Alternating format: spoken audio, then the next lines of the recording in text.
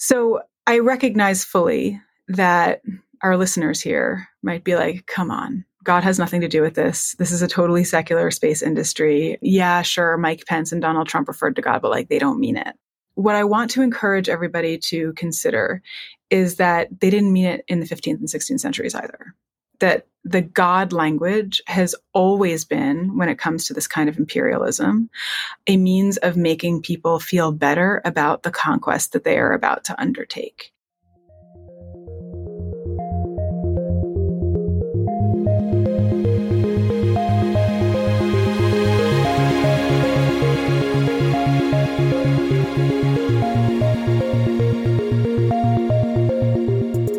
Hello and welcome to Tech Won't Save Us. I'm your host, Paris Marks, and this week my guest is Mary Jane Rubenstein. Mary Jane is the author of Astrotopia, The Dangerous Religion of the Corporate Space Race, and a professor of religion and science in society at Wesleyan University.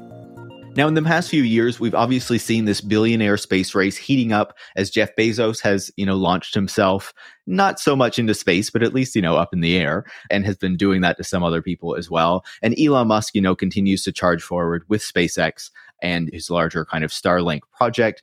Recently, we saw the Starship rocket explode after an attempted launch. And we also saw Jeff Bezos' company, Blue Origin, get a contract for a moon lander from NASA worth over $3 billion. Now, we know that this private space race is, not just because there are these billionaires funding it, but also because there's been a conscious decision by the government, especially in the United States, to start to privatize the activities of space and of NASA in particular, so that instead of having the public agency doing so much of these things, that instead it is kind of serving as a contracting body for private companies like Blue Origin and SpaceX. And that is the reason why these billionaires are becoming the face of, the future or humanity's future in space instead of kind of national space agencies as in the past. But as people like Elon Musk and Jeff Bezos try to shape our ideas of what our future in space should be, I think that it's a good moment to challenge those things and to think about whether this is really the future that we want, especially when we see those ideas being kind of absorbed into NASA and accepted as part of, public space programs as well. NASA is launching an Artemis mission whose goal is not just to get humans back to the moon, but eventually to Mars as well, kind of taking in these ideas from Elon Musk.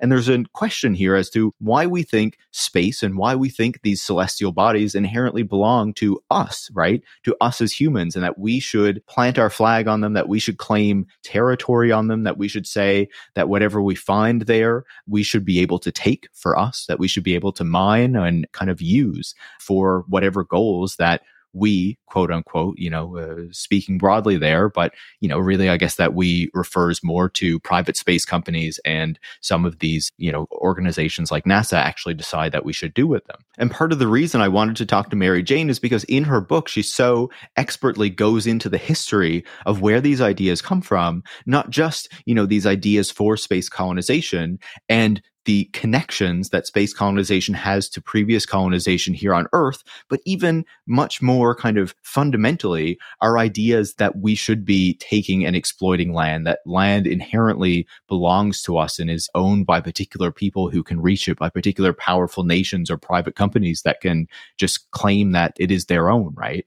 And how this goes back to really kind of foundational ideas to a lot of kind of Western culture and economics and legal frameworks, and how that comes out of kind of colonizing rhetoric and colonizing practices and, early kind of what she calls imperial Christianity. And so I think that this is a really important conversation to have, especially in this moment where, we're thinking about what the future is going to look like. That is being really clearly shaped and influenced by ideas from particular tech billionaires who are, of course, pulling from ideas from the past that are linked to colonization discourses and questioning whether that should really be our future, and whether, as we're thinking about the future generally, or even humanity's future in space, we should be thinking about that through a very different lens than the one that we are being given from these billionaires and even from space agencies like NASA as they kind of accept those frameworks as well. So I was really happy to have Mary Jane on the show. show. I think you're really going to like this conversation. I really did.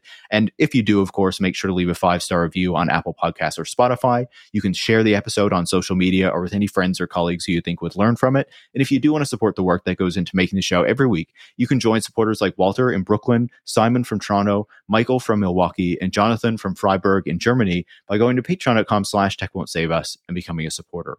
Thanks so much and enjoy this week's conversation. Mary Jane, welcome to Tech Won't Save Us. Thank you so much. It's great to be here.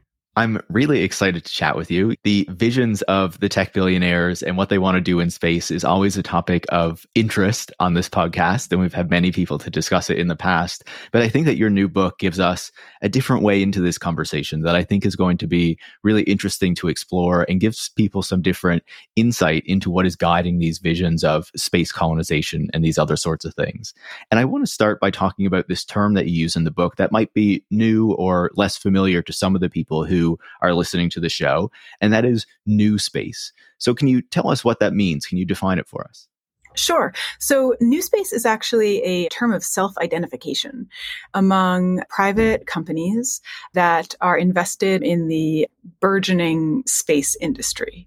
So new space companies are companies that manufacture rockets, certainly, but new ones, not like Boeing, like newer ones than that, or that are trying to manufacture lunar landers, or that are trying to manufacture a private space station like Blue Origin, SpaceX, space mining companies. These all refer to themselves as new space. There are also slightly subtler ones that work on sort of virtual reality enterprises in outer space. So anyway, any space industry company can refer to itself as a new space company. And again, that's a term of self-designation.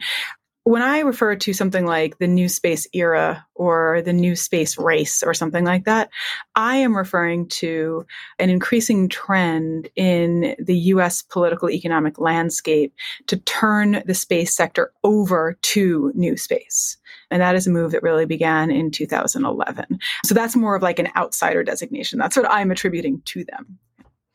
No, that makes perfect sense. And, it's a good way to use their term, but also to kind of, define it in a way that makes sense if we're trying to periodize this to understand what is actually going on, the kind of political shifts that underlie this industry that is kind of forming and growing in this moment. So just to be clear, I guess these are kind of more of the newer companies who were involved in this. Obviously, NASA and, other space agencies have worked with private companies in the past, but there seems to be something quite distinct about this new kind of era and these companies that are defining themselves under new space rather than these ones that were previously contractors with these space agencies in the past. Would that be right?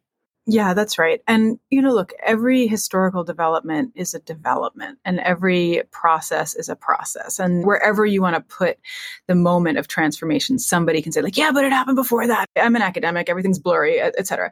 But I do think a turning point in the genesis of new space and the proliferation of new space companies does come in 2011 when Barack Obama announces the cancellation of the space shuttle program and the reallocation of funds from the public sector to the private sector to be a spur to development for the private sector.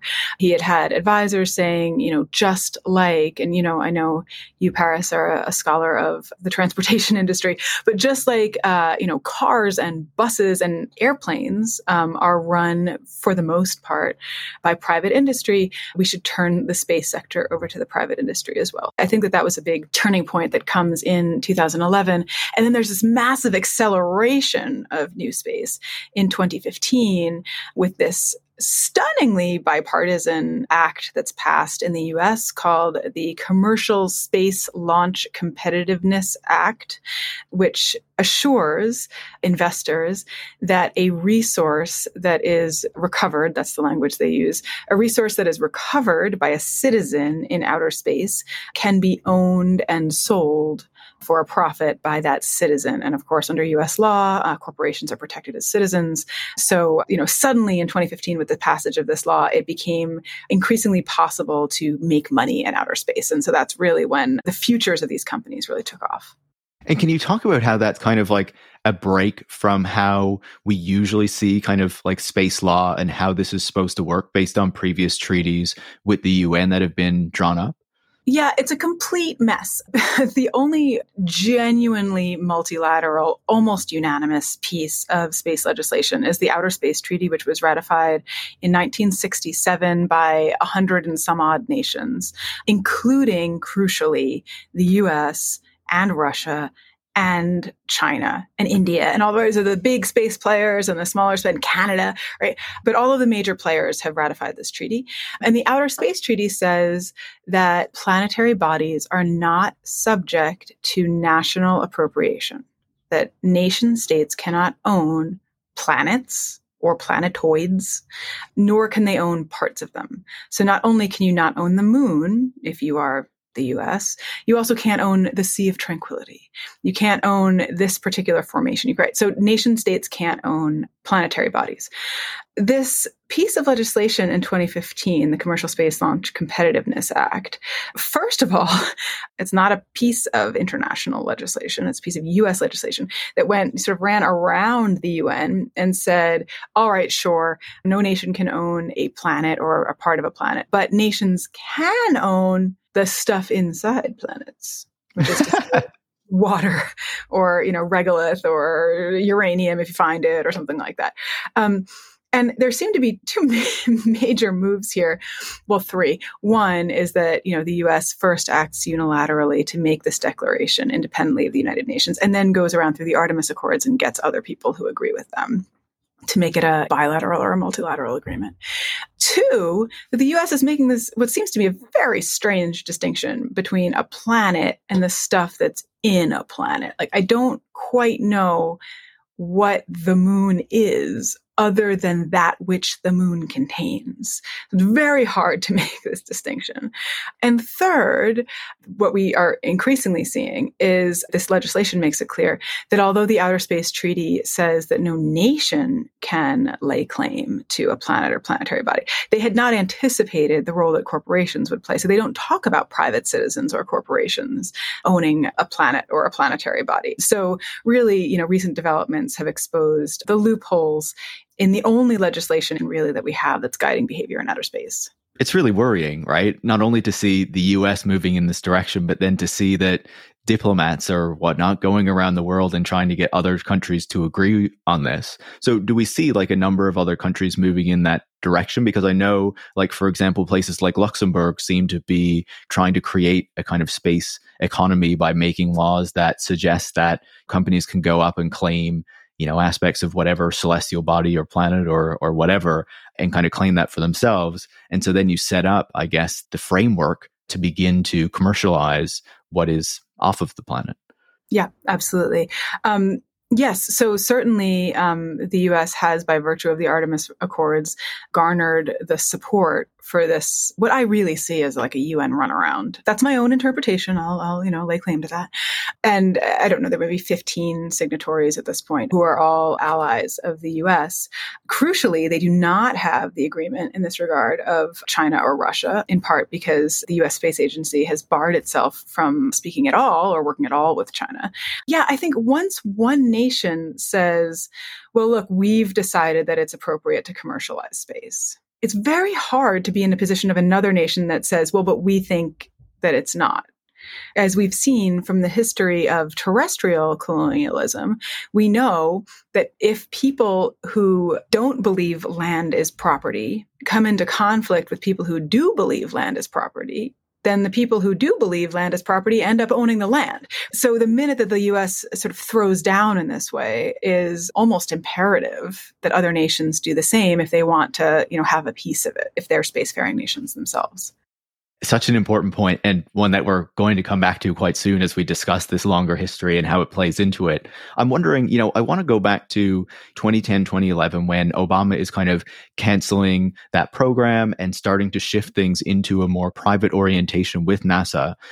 What was kind of the relationship in that moment between, say, the Obama administration and NASA and kind of the government side of this, and what was coming out of the tech industry, where you have people like Elon Musk kind of presenting this new vision for what humans' future in space is going to be? How is that kind of influencing the policy decisions in that moment? Elon Musk, as you may know, spent years trying to get the US government to listen to him. He was like, I've got a company, it's called SpaceX. And I was like, oh, SpaceX, that sounds ridiculous. I'm not going to pay attention to that, right? So he ended up driving a multi-100-foot rocket on a flatbed truck from Texas to Washington, D.C., and like parallel parking the thing on the street outside the FAA to get somebody to pay attention to him. So he had been looking for a long time for somebody to pay attention to him.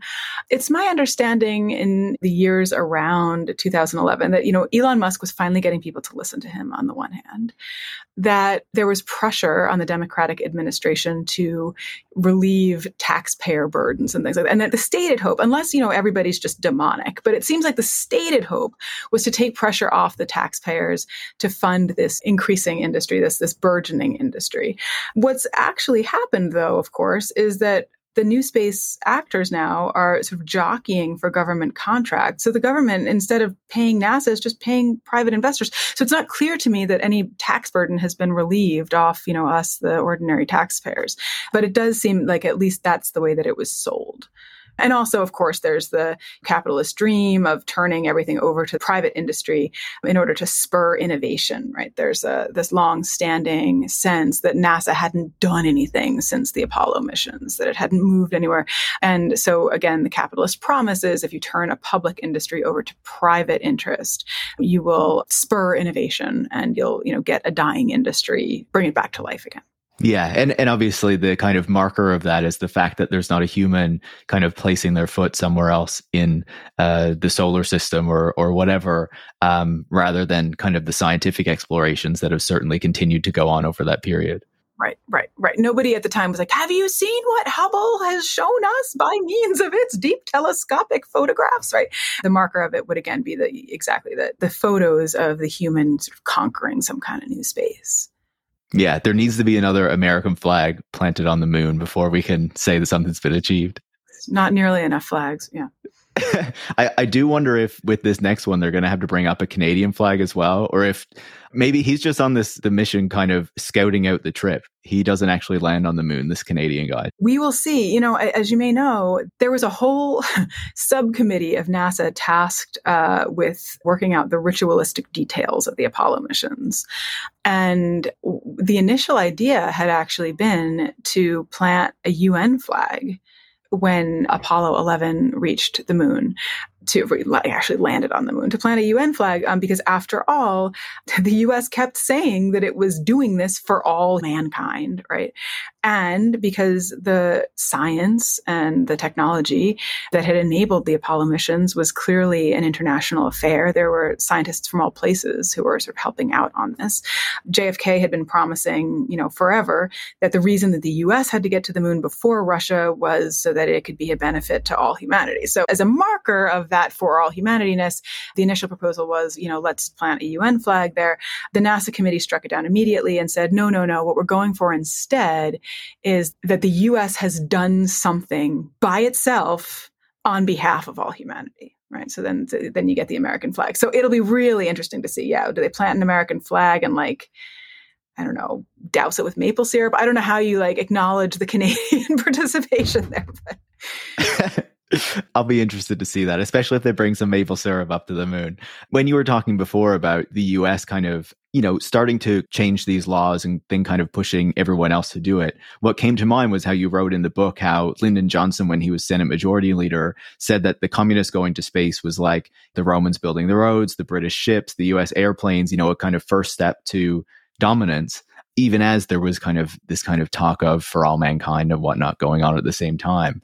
But it does really seem like in that case, the US had to kind of show that it was going to beat communist Russia and not allow them to kind of take over space. But in this moment, it does kind of seem like the US is charging ahead and saying, we are going to kind of do this thing. We are going to change the laws around this so that our companies can, kind of get up there first and have the first crack at all this stuff. Yeah. So, Lyndon Johnson, when he starts talking about this, says, right, just as you're saying, the Romans had control because they controlled the roads. The British had control because they controlled the seas. And now he says the Russians have got a satellite in outer space. And this is supposed to mean so get up there, US, and take control of the spaceways, because whoever has dominance of the spaceways will have dominance of it. It's really with JFK that you start getting this broadly humanitarian patina over the U.S. imperialism, right? Clearly, the primary mission is U.S. imperialism. But with JFK, you start hearing him say, yeah, but it has to be U.S. imperialism on behalf of everybody else, for everybody else. And this kind of this humanitarianism sort of ebbs and flows as the centuries go on. As you may know, that, the plaque that remains on the lunar lander on the moon, signed by Richard Nixon, says, these astronauts came here from the US with an American flag, on behalf of all humanity. I think that language is almost gone from political rhetoric at this point. Even, Donald Trump said in 2020 that we need to go back to the moon and then to Mars because it is America's manifest destiny to conquer outer space. Not a single mention of anybody else, not, on behalf of everybody. It's just what America is supposed to do for America. And even Joe Biden, when he talks about space, which is not often, will say things that don't make a ton of sense, like, Americans are going to do this because Americans do great things. So we're going to do this. But there isn't that, right? That sort of patina of humanitarianism, ideological purity, is basically gone, at least from the political rhetoric. NASA still has in its statements about Artemis, or at least in its posters, it'll say for all humanity. It's deliberately sort of degendered. It used to be for all mankind. Now it's for all humanity. But they don't say what they mean. They just say it. So NASA still has a little remnant of it, but I think it's gone from the politicians. Instead, we just get Elon Musk saying that he is spreading the light of consciousness and saving humanity by having us populate another planet. Well, yeah, and I think this is one of the things that's fascinating. It's it's almost like U.S. politicians have run out of tricks in their hat, like rabbits to pull out of hats. It's like they don't have rhetorically the tools to inspire the populace, at least when it comes to outer space. But I don't really think when it comes to anything, but certainly when it comes to outer space, they don't have it. And that torch has been passed to these private, charismatic CEOs of these immense corporations. They've got stories that people listen to, right? When Elon Musk says, I am trying to save humankind, people are like, whoa, he's trying to save humankind, right? A lot more compelling than, we're going back to the moon and Mars because America does great things. I don't think that stirs anybody at this point. Yeah, and it sounds a lot better in Elon Musk's telling of it than listening to kind of a politician say it these days. Well, right, because we're on the side of the renegade, we're on the side of the free thinker, the unco-opted, self-made human who sees his own way and does his own thing and calls it like it is. Absolutely. And you don't have the same, obviously there's the growing escalation with China, but you still don't have the same kind of Cold War framing or mentality as existed with the Soviet Union back the last time we had to do this whole thing. Right. So I do want to go back to where these kind of ideas around space colonization come from, because this is a really core central piece of your book that, obviously we talk a lot now about space colonization. There are a lot of ideas around this because, it's being driven by people like Elon Musk and Jeff Bezos. But these particular ideas are rooted in something much deeper and much more fundamental that's been kind of guiding Western society for quite a long time. So where do you think would be the best place to kind of start explaining this, to kind of put the foundation of this for listeners? Okay, so I think the easiest place to start, and again, you can always say yes, but this had its roots in the Islamic Empire. Let's go to the 12th century. Let's go to the 11th century.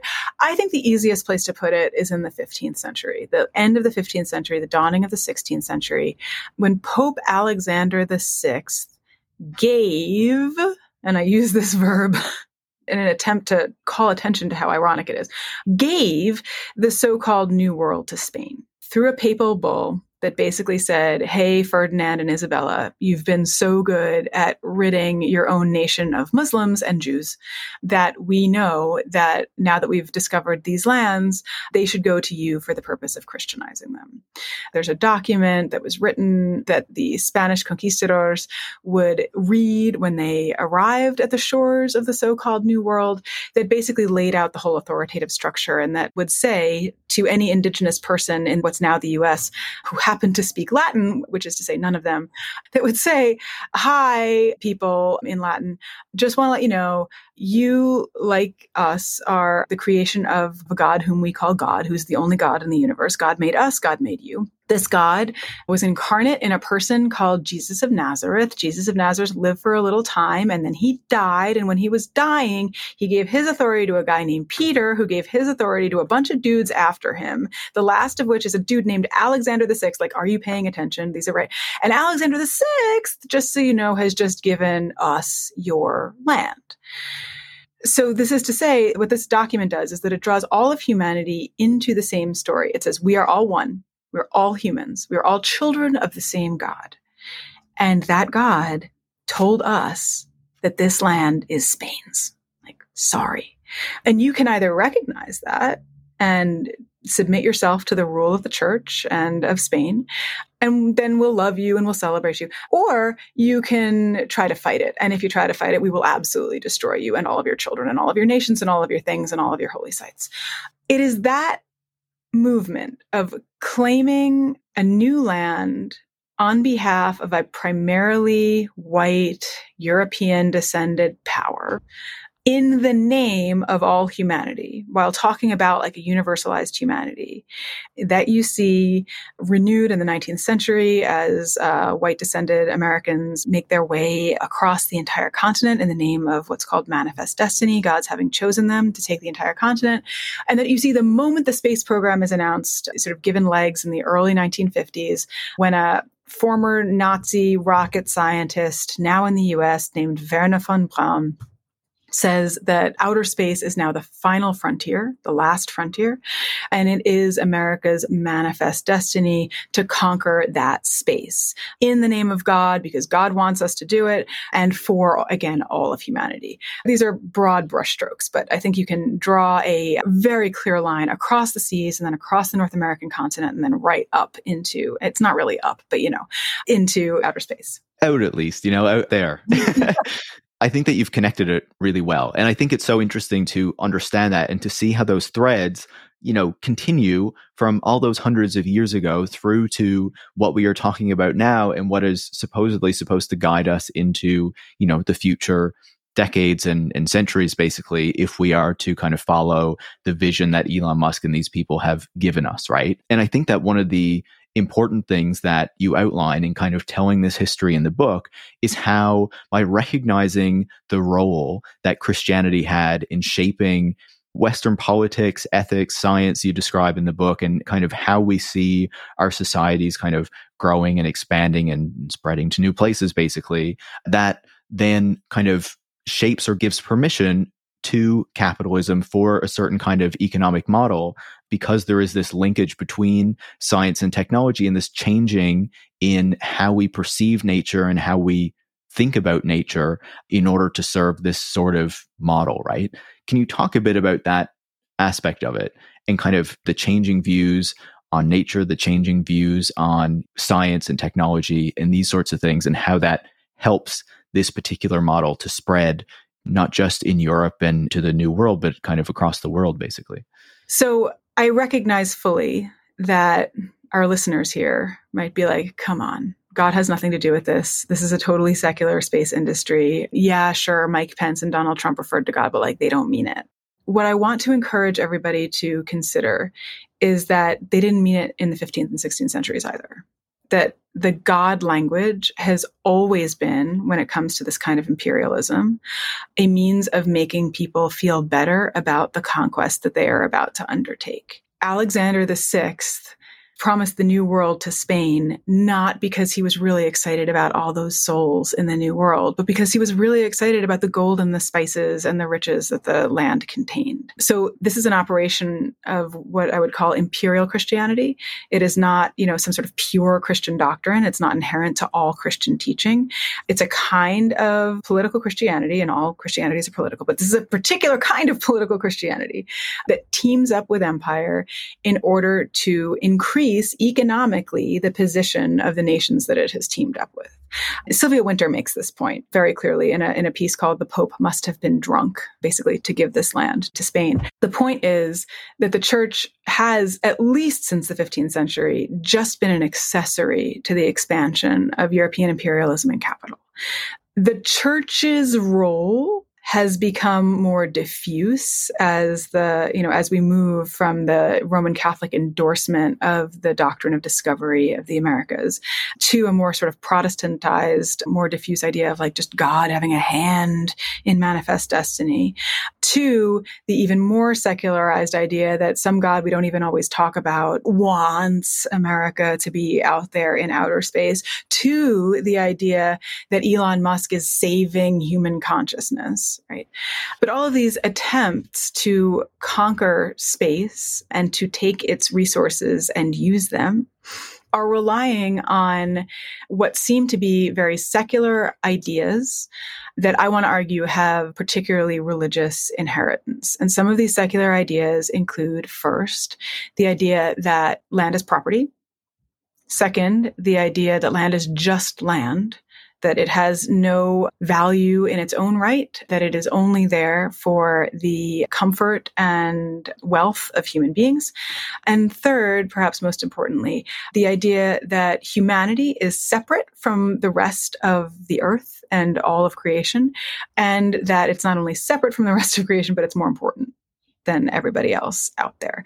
These are not objective ideas. These are not ideas that hold for everybody. They're not ideas that people throughout all time have taught. They're not ideas that many communities continue to teach. They are specific interpretations of Genesis, the first book of the Hebrew Bible, which becomes the first book of the New Testament, a book in which a disembodied God creates humans as distinct from the rest of the earth, gives the earth to humanity for their betterment, tells them they're in charge of it, and also designates humanity as being in the image of God. And so having that kind of dominion that God has over the world. So these are religious inheritances. And so it doesn't really matter, even if nobody's talking about God. If you've got a totally anthropocentric, Western descended viewpoint that holds that humans are the most important things, that land is just there for human use, and that humans are somehow separable from the rest of creation, you're operating within the worldview that sort of imperial Christianity gave us. Does that get it all to that big question that you were asking? Absolutely. Yeah. I think you covered it like really well. And I think that sets it up for the audience, right? That explains why we have these particular ideas today and how our culture has kind of moved in this, or, our politics, our economics, all these sorts of things have moved in this direction of seeing land, seeing the economy, seeing whatever in this way. Like, I was particularly struck in the book when you explained how, kind of the domination of Christianity over paganism, which, in itself was a bunch of different beliefs, but really help to ensure that, when you are extracting resources, cutting down trees, all these sorts of things, that you don't need to think about, the spirits in the trees or the forests or anything like that. You can destroy them because those things obviously don't exist. Those resources are there for humanity, for mankind to use to better itself, or, to sell or whatever. And you don't need to think about these bigger questions anymore. Like what it brought to mind to me, and maybe some Icelandic listeners will, hear this and say, oh, this is just a stereotype about us. But I've heard stories that, like, apparently in Iceland, there are still kind of fairy stories about fairies and gnomes and things like that. And that sometimes there are protests around development saying that, like, this is in a traditional place where these sorts of mystical creatures would be, so it shouldn't be built here. But I think that was like a connection that I made as I was reading that in the book. Yeah, well, look, when the water protectors protesting the North Dakota Access Pipeline are saying water is sacred, what they're saying is you may not poison this water for the sake of profit, whether it's because there are spirits in the land, or whether it's because the element itself is alive, or whether it's because the element itself exists in kinship with other beings and human beings. The conviction that the more than human world is itself alive, or is itself even sacred, puts a limit on the extent to which humans can exploit that more than human world, right? Of course, humans can't live, nobody can live without making some kind of use of land, of making some kind of use of what we now call resources. But there is an immense distinction between living in a subsistence manner, taking what you need, and also giving back to the land so that it can regenerate itself, and living in a manner that prioritizes profit over everything else. And so it tries to maximize productivity and attacks the soil agriculturally and cuts down trees rather than using parts of them, and, clear cuts forests and removes mountaintops. None of that from a subsistence standpoint is necessary. It's only necessary if you're privileging profit over everything else. I think that as you describe that, you can also see kind of the incentive to argue that these things don't matter, that we don't need to think about the history of where these ideas come from, that we don't need to think about how it has influenced our culture, as it stands today, because that obviously goes against the desire to extract these things, the desire to continue this economic model.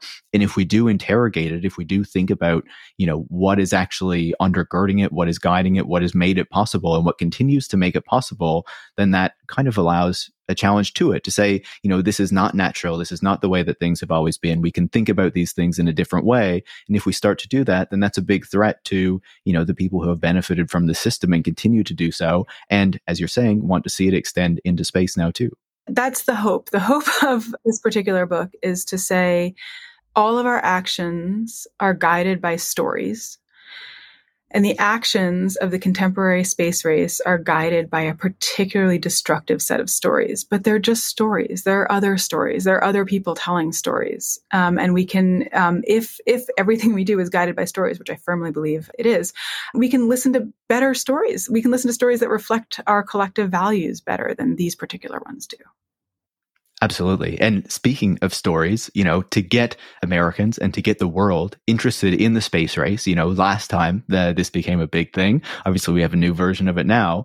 You talked about a number of things that ensured that these ideas that you're talking about were then kind of brought into this larger project and extended out to space. You talked about Wernher von Braun, but he also inspires Disney and the stories that Disney puts out around space. Can you talk a bit about von Braun's vision and how that gets kind of brought into American popular culture and becomes accepted as kind of the idea of what should be guiding the American space program? Sure. And I should say that I owe all of this to my colleague, Catherine Newell, who's written a marvelous book called Destined for the Stars that unearths this history.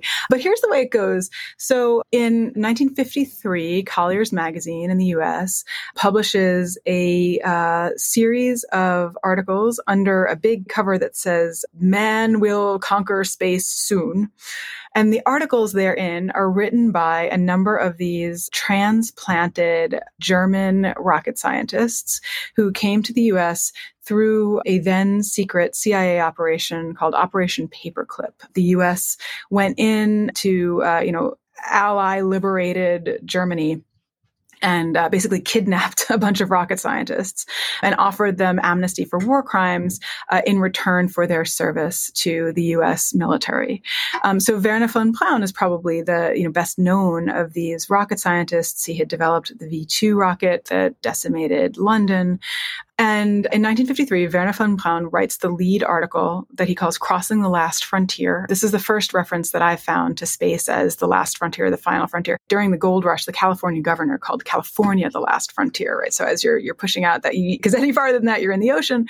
Von Braun in 53 says, no, actually, there's a new last frontier. And this one, thankfully, is infinite. So this is just really it, like the final last frontier. And it's outer space. And he and his colleagues write these pieces in order to petition the U.S. government to create a space program right now. And they're saying that we need space dominance right now in 1953. And the U.S. is like, this is before NASA, by the way. NASA is not established yet. But the person who does listen, bizarrely, is Walt Disney. Walt Disney had been trying to break ground in Anaheim, California on Disneyland. And he had the whole thing planned out. He was going to have Sleeping Beauty's castle anchoring a place that he was going to call Fantasyland. And then he was going to have Adventureland, where you could go off and visit supposedly exotic countries that were very far from the U.S., this sort of Orientalist dream. And then he was going to have Frontierland, where you could go and put on a Davy Crockett cap cap and ride in a little mine train and pretend that you were heading off to California to go make your fortune, like the glorious days of old of Manifest Destiny of the 19th century. So if Frontierland was America's past, right opposite, he was going to position what he called Tomorrowland. And Tomorrowland was going to give us a view of America's future.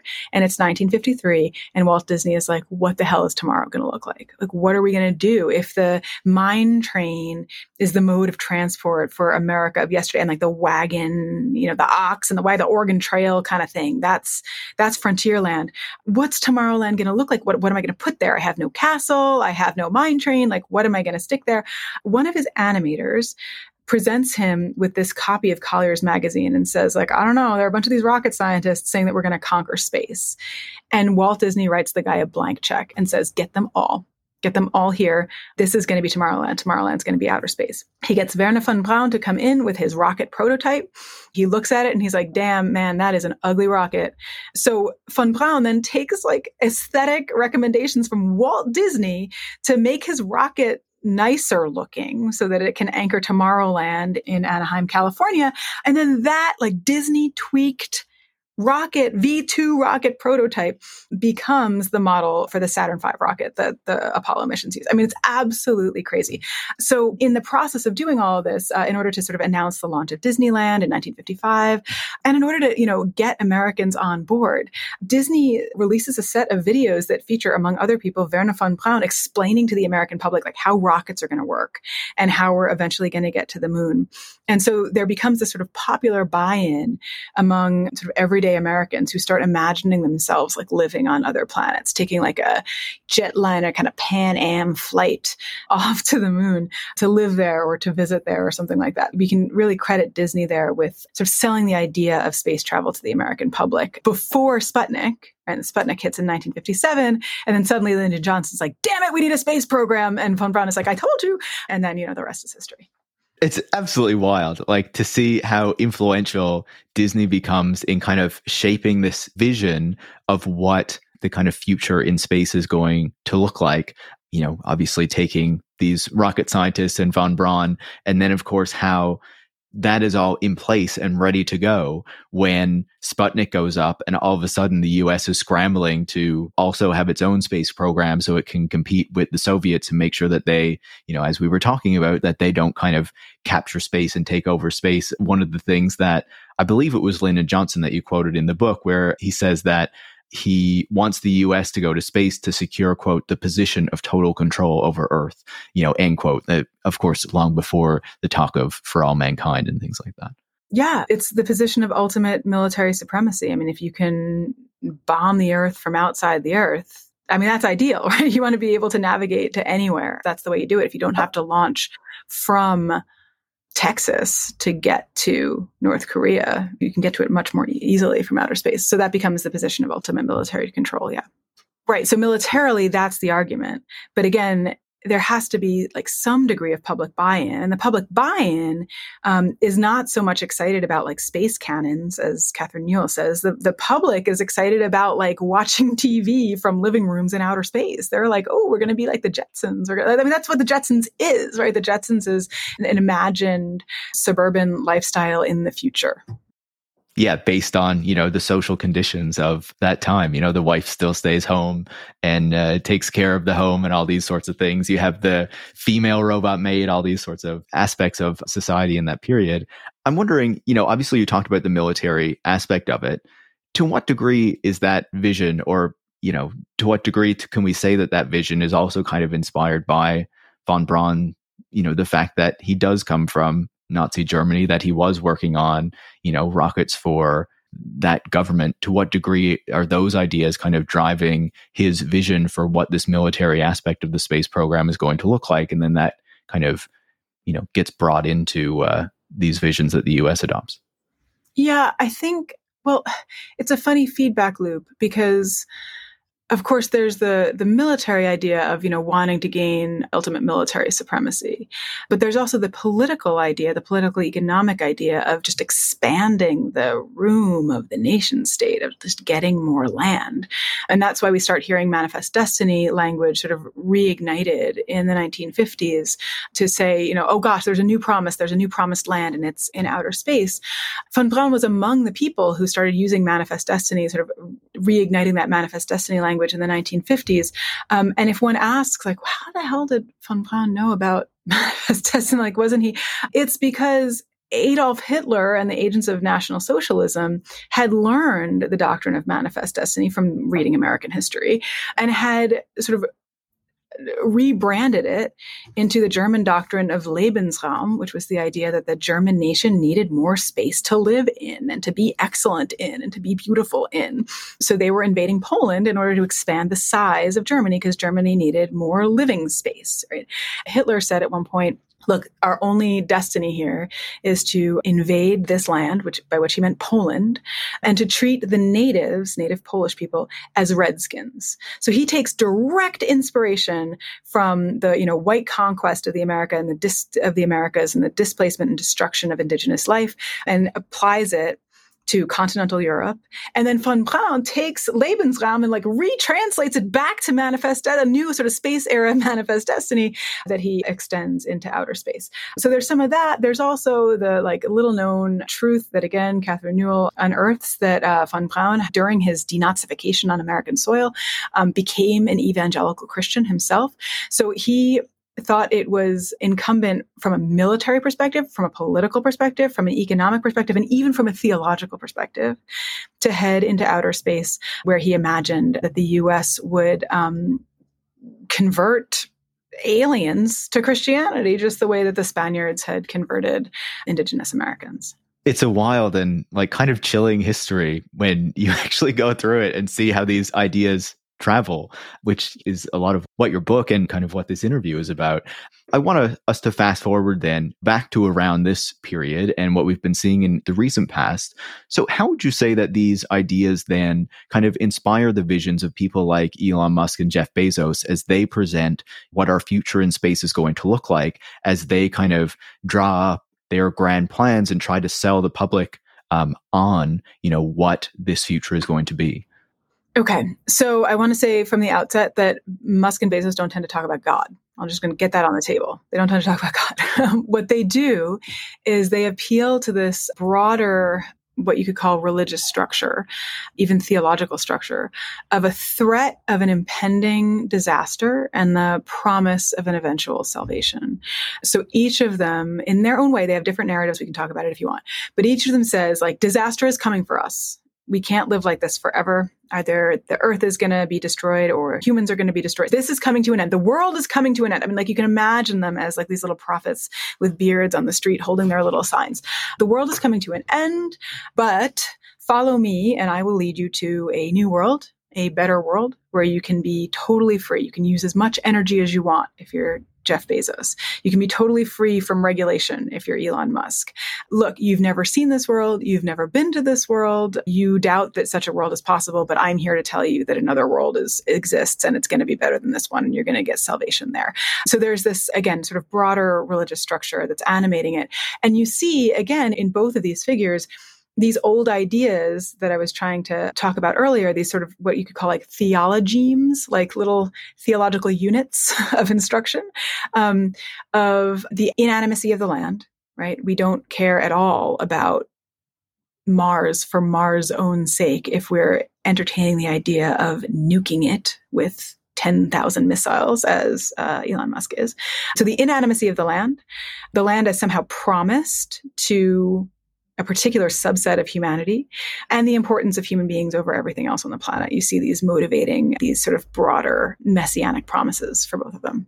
It's fascinating to look at that, right? And they, you explained in the book that they kind of need us to buy into these visions, to kind of have faith in the futures that they're selling, because then that justifies kind of the broader project, right, of extending capitalism into these spheres so that it's not just here on Earth, it's not just in the United States, but it's moving on to these other celestial bodies, and we can start to make money off of them. We can start to commercialize them. You quote Robert Zubrin in the book, who was a big pusher of kind of Mars colonization and these sorts of ideas, who says that the US is in decline because it needs a new frontier.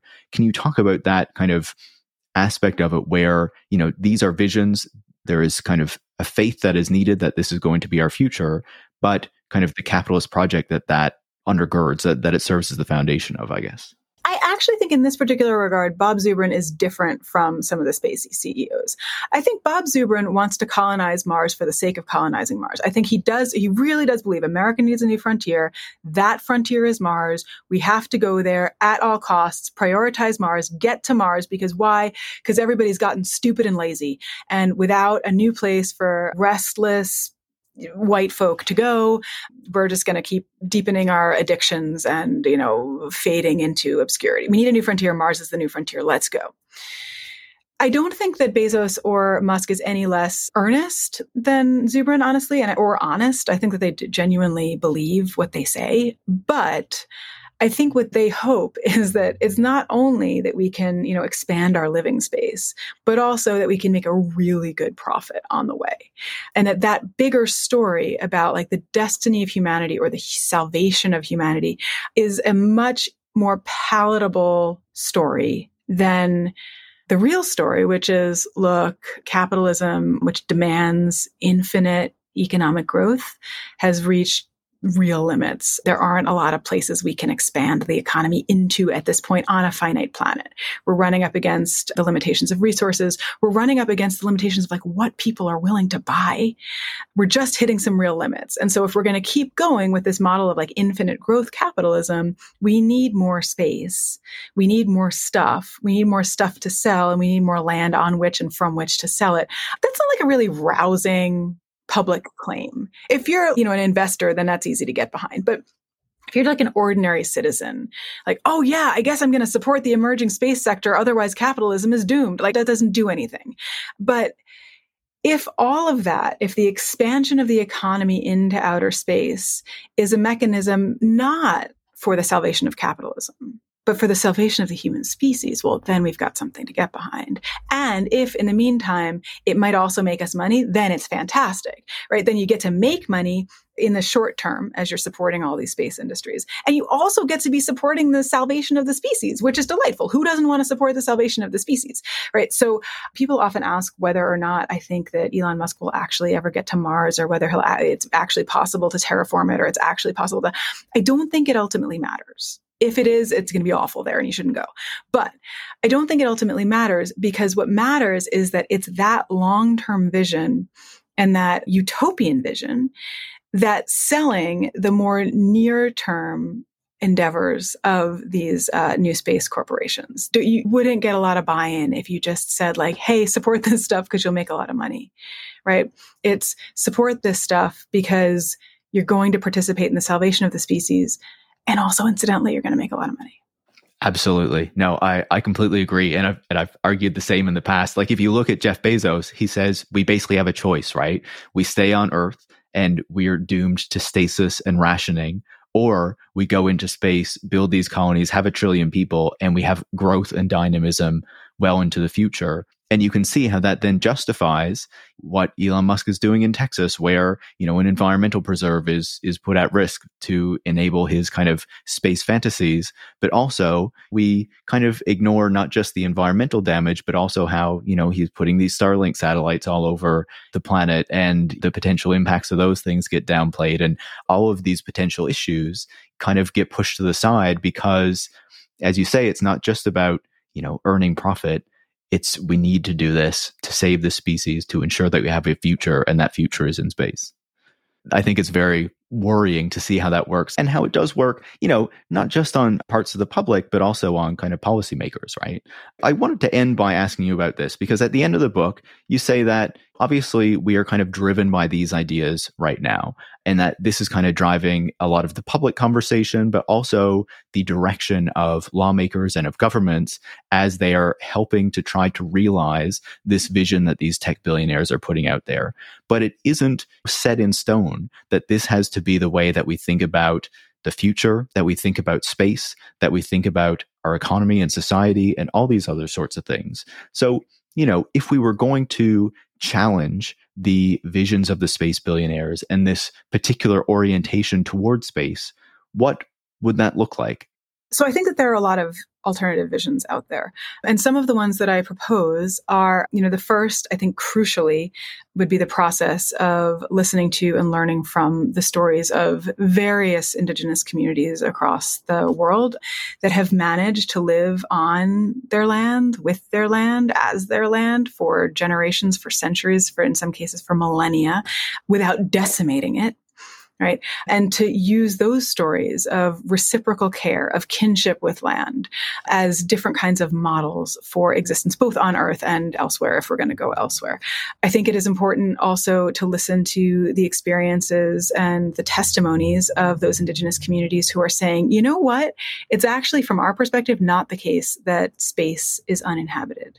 The Bawaka people of Northern Australia have written an academic paper saying, we have just learned about what Musk is doing with Starlink. And we've learned about it because even in the outback, when you look up at the sky now, you can't see the stars the way that you're supposed to see them because you're seeing all these satellites instead, or because the light is blocking them out, the light reflected from the satellites. And what they explain there is that according to their ontology, outer space is not uninhabited. Rather, it's inhabited by the spirits, the lives of people who have died before them. And anytime a person from the Bawaka community dies, they're sent up ritually past the atmosphere through the solar system along the River of Stars, or the Milky Way, where they dwell forever and help regulate the affairs of the community on Earth. And if the spaceways are polluted, and if we're attacking other planets, and if we're nuking them, and if we are disturbing the greater ecological balance between the living and the dead, between Earth and the solar system, between Earth and the entire galaxy of which we are a part. So both technologies of how to live on and with land in a mutually beneficial way, and also these stories about who's out there seem to me important to listen to. It seems important to me also to branch out a bit and look into the world of fiction, of science fiction, of speculative fiction, particularly science and speculative fiction written by communities whose lands have been expropriated from them or who have been dispossessed from their own lands. So I'm thinking particularly of indigenous futurism, Afrofuturism, these genres that imagine very concretely other ways of building community rather than centering profit and exploitation. And third, I think it's important to listen to the exegesis, which is to say that commentary on the Bible of contemporary Christians, in particular, people like Pope Francis, who happens to have a very important job, who has said very clearly that the idea that humans dominate the earth is false. It is a false reading of scripture. It is inappropriate. It was, done in the interests of nation states, and it has done untold harm. The task of the Christian is to live in kinship. He actually uses this term, brotherhood and sisterhood, with the rest of the planet for the sake of the well-being of the entire planet, and particularly if we're talking about human beings, of the poor on the planet. So it's even Christianity itself in its most institutional form, which is to say the Roman Catholic Church, has moved on from this line of thinking that says that it doesn't matter what we do to land, the line of thinking that says that humans are the most important thing on the planet. These are some of the places we can listen. And so it seems to me that those stories are kind of everywhere. You can find them everywhere. The question is how we figure out how to center them and how we figure out how to use them to approach our exploration of outer space in a different way. Absolutely. And, I think it's essential. And I think that this is something that is ongoing right now, right? Both from thinking about different ways of seeing the world. And I feel like this is making progress, but even questioning these older ideas. In Canada, there have been calls in recent years to get the Pope and to get the church to rescind the doctrine of discovery going way back, right? And what does that mean for the way that we see land, for the legal and economic structures that we've built up on top of it? These are all huge questions that I think we're all kind of grappling with as a society and that are important to grapple with. And, I think that your work and that your book gives us an in to think about these futures that were being sold by these very powerful people, and to think about them in a different way and hopefully to challenge them. And I would recommend anyone go pick up the book because it's absolutely fascinating. Mary Jane, thank you so much for joining me. Of course, it was such a delight to talk to you. Thank you so much. Mary Jane Rubenstein is the author of Astrotopia, The Dangerous Religion of the Corporate Space Race, and a professor of religion in society at Wesleyan University. You can follow me on Twitter at @ParisMarks, and you can follow the show at Tech Won't Save Us. Tech Won't Save Us is produced by Eric Wickham and is part of the Harbinger Media Network. And if you want to support the work that goes into making the show every week, you can go to patreon.com/techwon'tsave us and become a supporter. Thanks for listening.